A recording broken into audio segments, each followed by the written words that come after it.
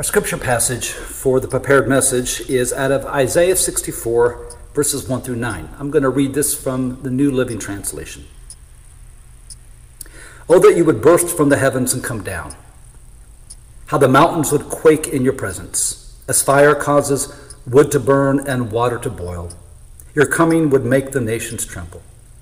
Then your enemies would learn the reason for your fame. And when you came down long ago, you did awesome things beyond our highest expectations. And oh, how the mountains quaked.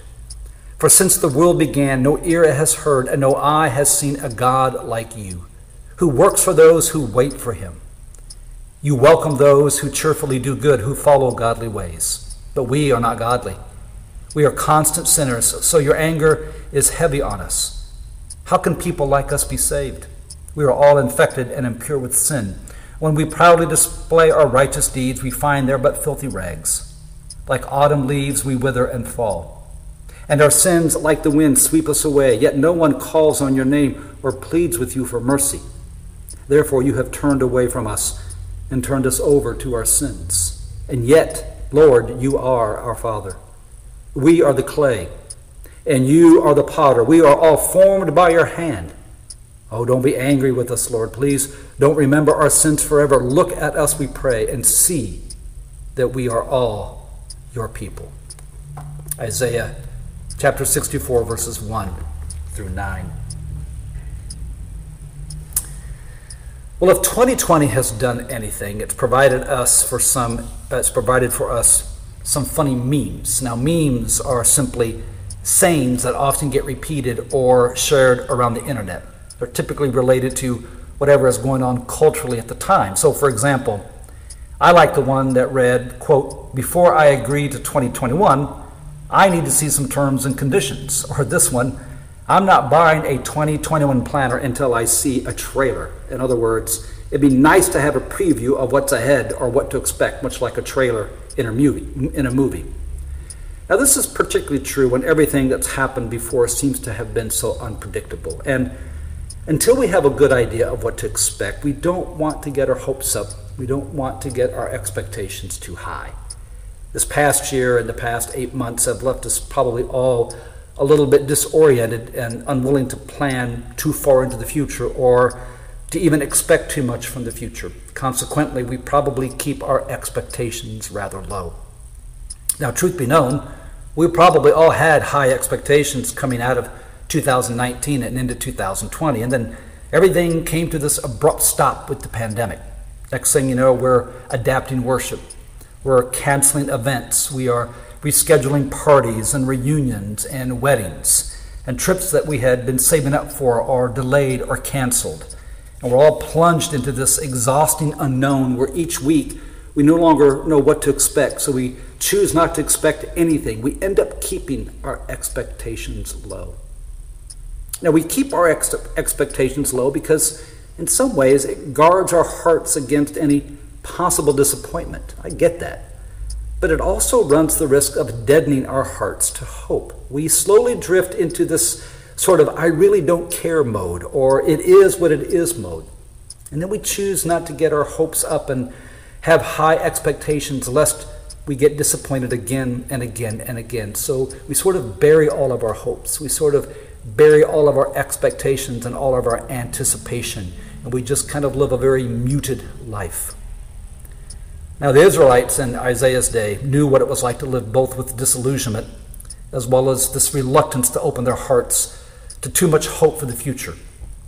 The first part of Isaiah, the whole book of Isaiah, chapters 1 through 39, describes how in time Israel is going to be taken into exile by Babylon, and their world is going to come crashing down into this collection of despair and disillusionment, and it eventually does happen.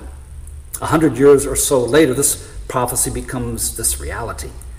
Now, the second part of Isaiah, chapters 40 through chapters 66, is part of Israel's history after the exile. They have been released from slavery in Babylon, and they're allowed to return to Jerusalem, but this return is a painful return. The temple lays in ruins. Their neighboring countries aren't making it very easy to rebuild their life, to rebuild the temple, to rebuild the city. It's making the effort very difficult. And there's all these internal divisions within the Israelites themselves. So the exile has changed their lives dramatically, and it has drained them literally of all hope and expectation for the future. It's as if they don't even know what to look forward to, and they don't even know if they want to look forward to anything. So Advent is a season that gives us something to look forward to. I would imagine some of you have kids that are eagerly anticipating Christmas morning already. Some of you are anticipating maybe some special moments or that special movie, but the expectation around Christmas gets heightened just a bit. And so Advent is a season that gives us something to look forward to beyond just all of that. It's a season that invites us to raise our expectations. It's a season that invites us to pay attention, to be awake, to have a sense of expectancy that something is about to happen and that something will happen. And something will happen because something did happen well over 2,000 years ago. God entered our world in human form and dwelled in our world with all of its temptations and trials and testings and challenges through the life and ministry of Jesus. And Advent invites us to remember that this coming into the world by God invites us to hold high our expectation of God's coming into our world in the present. That God didn't cease coming into our world, that God has been coming into our world every day, every moment, every hour, every situation, every circumstance, to dwell with us in everything that we go through and everything that we're about. And Advent raises the expectation and the awareness of that. In Isaiah 64, the Israelites pray for God to make himself known. Their expectations are high. Let me read a portion of that text again. Oh, that you would burst from the heavens and come down, how the mountains would quake in your presence. As fire causes wood to burn and water to boil, your coming would make the nations tremble. And then your enemies would learn the reason for your fame. And when you came down long ago, you did awesome things beyond our highest expectations. And oh, how the mountains quaked. For since the world began, no ear has heard and no eye has seen a God like you, who works for those who wait for him. You welcome those who cheerfully do good, who follow godly ways. By the way, do you ever notice how it's always about God coming down to us? It's always God coming to us, coming to humanity, coming to our world. It's never about God waiting around for us to come to God. God is always coming to us.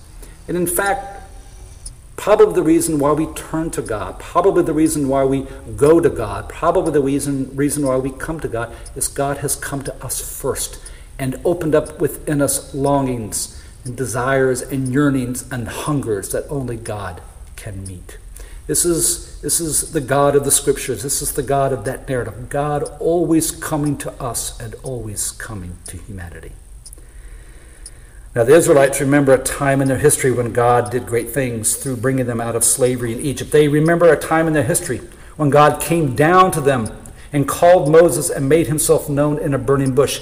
They remember a time when Moses came down from a mountain and God gave them the 10 Commandments to guide and shape their life as a community. They remember this time when God came down and did awesome things beyond highest expectations. And they hold out hope that God will do it again. And as Isaiah 64 verse 1 reads, oh, that you would burst from the heavens and come down. It's as if they are wanting God to shake up their world a bit, to shake up their life a bit, to shake off the disappointment and disillusionment that has been defining their lives, and to do a work in their world that goes beyond their highest expectations. In other words, they no longer want life to be defined by their disappointment, but to be defined by their memory of how God has been present in their lives and their hope that God will be present in their future beyond their highest expectations. It's really reminiscent of Paul's words in the New Testament in his letter to the Ephesians when he wrote, quote, now glory be to God by his mighty power at work within us. He is able to accomplish infinitely more than we could ever dare to ask or hope or imagine. This is living with high expectation of God's power and God's presence. And maybe Advent can allow us the space to reflect and ask ourselves this question. How much of my life has been formed shaped, and defined by disappointment? And how much of my life is formed, shaped, and defined by the hope in God's transforming power and grace? You see, it's easy, I think, to fall into the trap of allowing disappointment to define our lives and expectations. Now, to be sure, there's times when disappointment is real, and there's times when disappointment is hard, and we need to feel what we feel. But then do we allow it to become a sort of self-fulfilling prophecy? In other words, we just begin to accept disappointment as the way things will work out for us in life, and that's how life goes. And so all we end up expecting is disappointment. And we don't hope for anything else, and we don't long for anything else. And we end up accepting things as they are rather than hoping for change and what things could be. And we find ourselves in places of disappointment where we just choose maybe to stay there, or feel like there's no hope of ever getting out of it, or any hope of growing through it. We find ourselves in a disappointing job, but we decide that this is as good as it gets, rather than being open to something different. Maybe we find ourselves disappointed in our marriage, but we simply maintain the status quo rather than addressing the changes that need to be addressed and being open to change. Maybe a relationship or friendship begins to disappoint us, and rather than work on the relationship or just simply move into a new chapter in our life and move on, we hold resentment against the person, and maybe we blame them for what we perceive as the failure of the relationship. Maybe life in general feels disappointing, but we end up staying stuck in that disappointment, which leads often to cynicism, and we end up creating our own misery.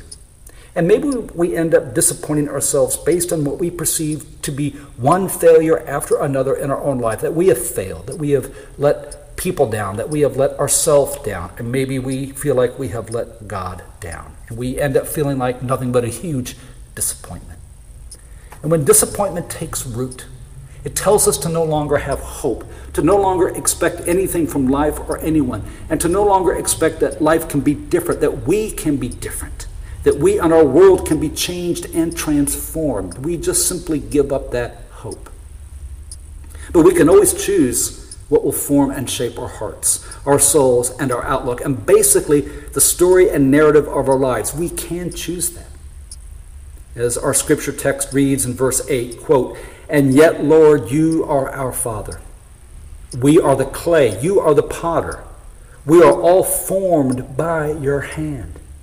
God seeks to form us in the way of hope, as a potter takes just this mound of clay and forms and shapes it. We seek to be formed in the way of hope, that God would form and shape that in us, that we allow God to form and shape our lives and our expectations and our faith and our trust. God seeks to form us so that our outlook is filled with the expectation that God will act not only in our lives but also in our world. That God seeks to form this story and narrative of our lives so that we don't look at disappointment as always having the final word. And rather, disappointment becomes one of those hard moments. Yes, those hard moments in life, but that it can either make us bitter or it can make us better. That we feel our grief and our pain, but then we open ourselves to the transformative work of God's grace and God's mercy. And God seeks to form us in such a way that our own personal disappointments, our own personal failures, and our own personal mistakes, and we have them. I have them, and I'm sure that you have them too, but we often let them define us, and we often label ourselves as just nothing but one big disappointment to everybody. But God would rather form and shape us in such a way that we are ultimately defined by God's love, by God's forgiveness, and God's care and God's mercy, and God's delight in our life. That is what defines us most of all, that we are formed and shaped by that. And yet, Lord, you are our Father, we are the clay, and you are the potter. We are all formed by your hand. Advent is a season and a period of expectation.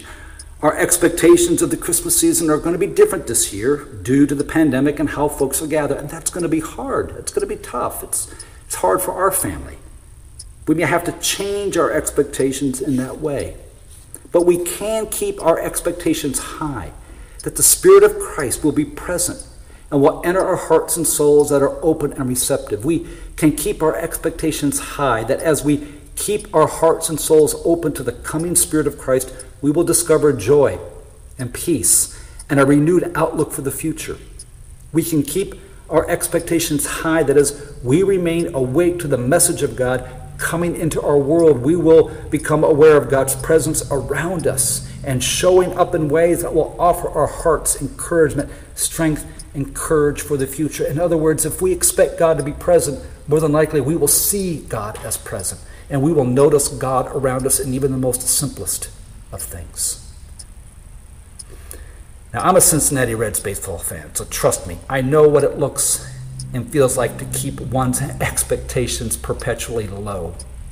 But you know, when we do that in all the areas of our life, especially the areas that matter, we get stuck in disappointment and disillusionment, and hope becomes this faint, distant memory. So let's pray with Isaiah these words. Oh, that you would burst from the heavens and come down.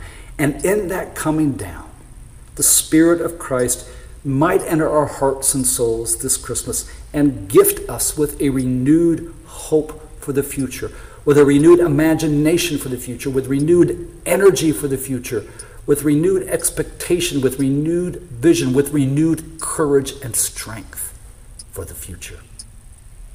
And as the wonderful Advent hymn reads, O come, thou dayspring, come and cheer our spirits by thine advent here. Disperse the gloomy clouds of night, and death's dark shadows put to flight. Rejoice, rejoice, Emmanuel shall come to thee, O Israel. What if we change that last sentence to our name?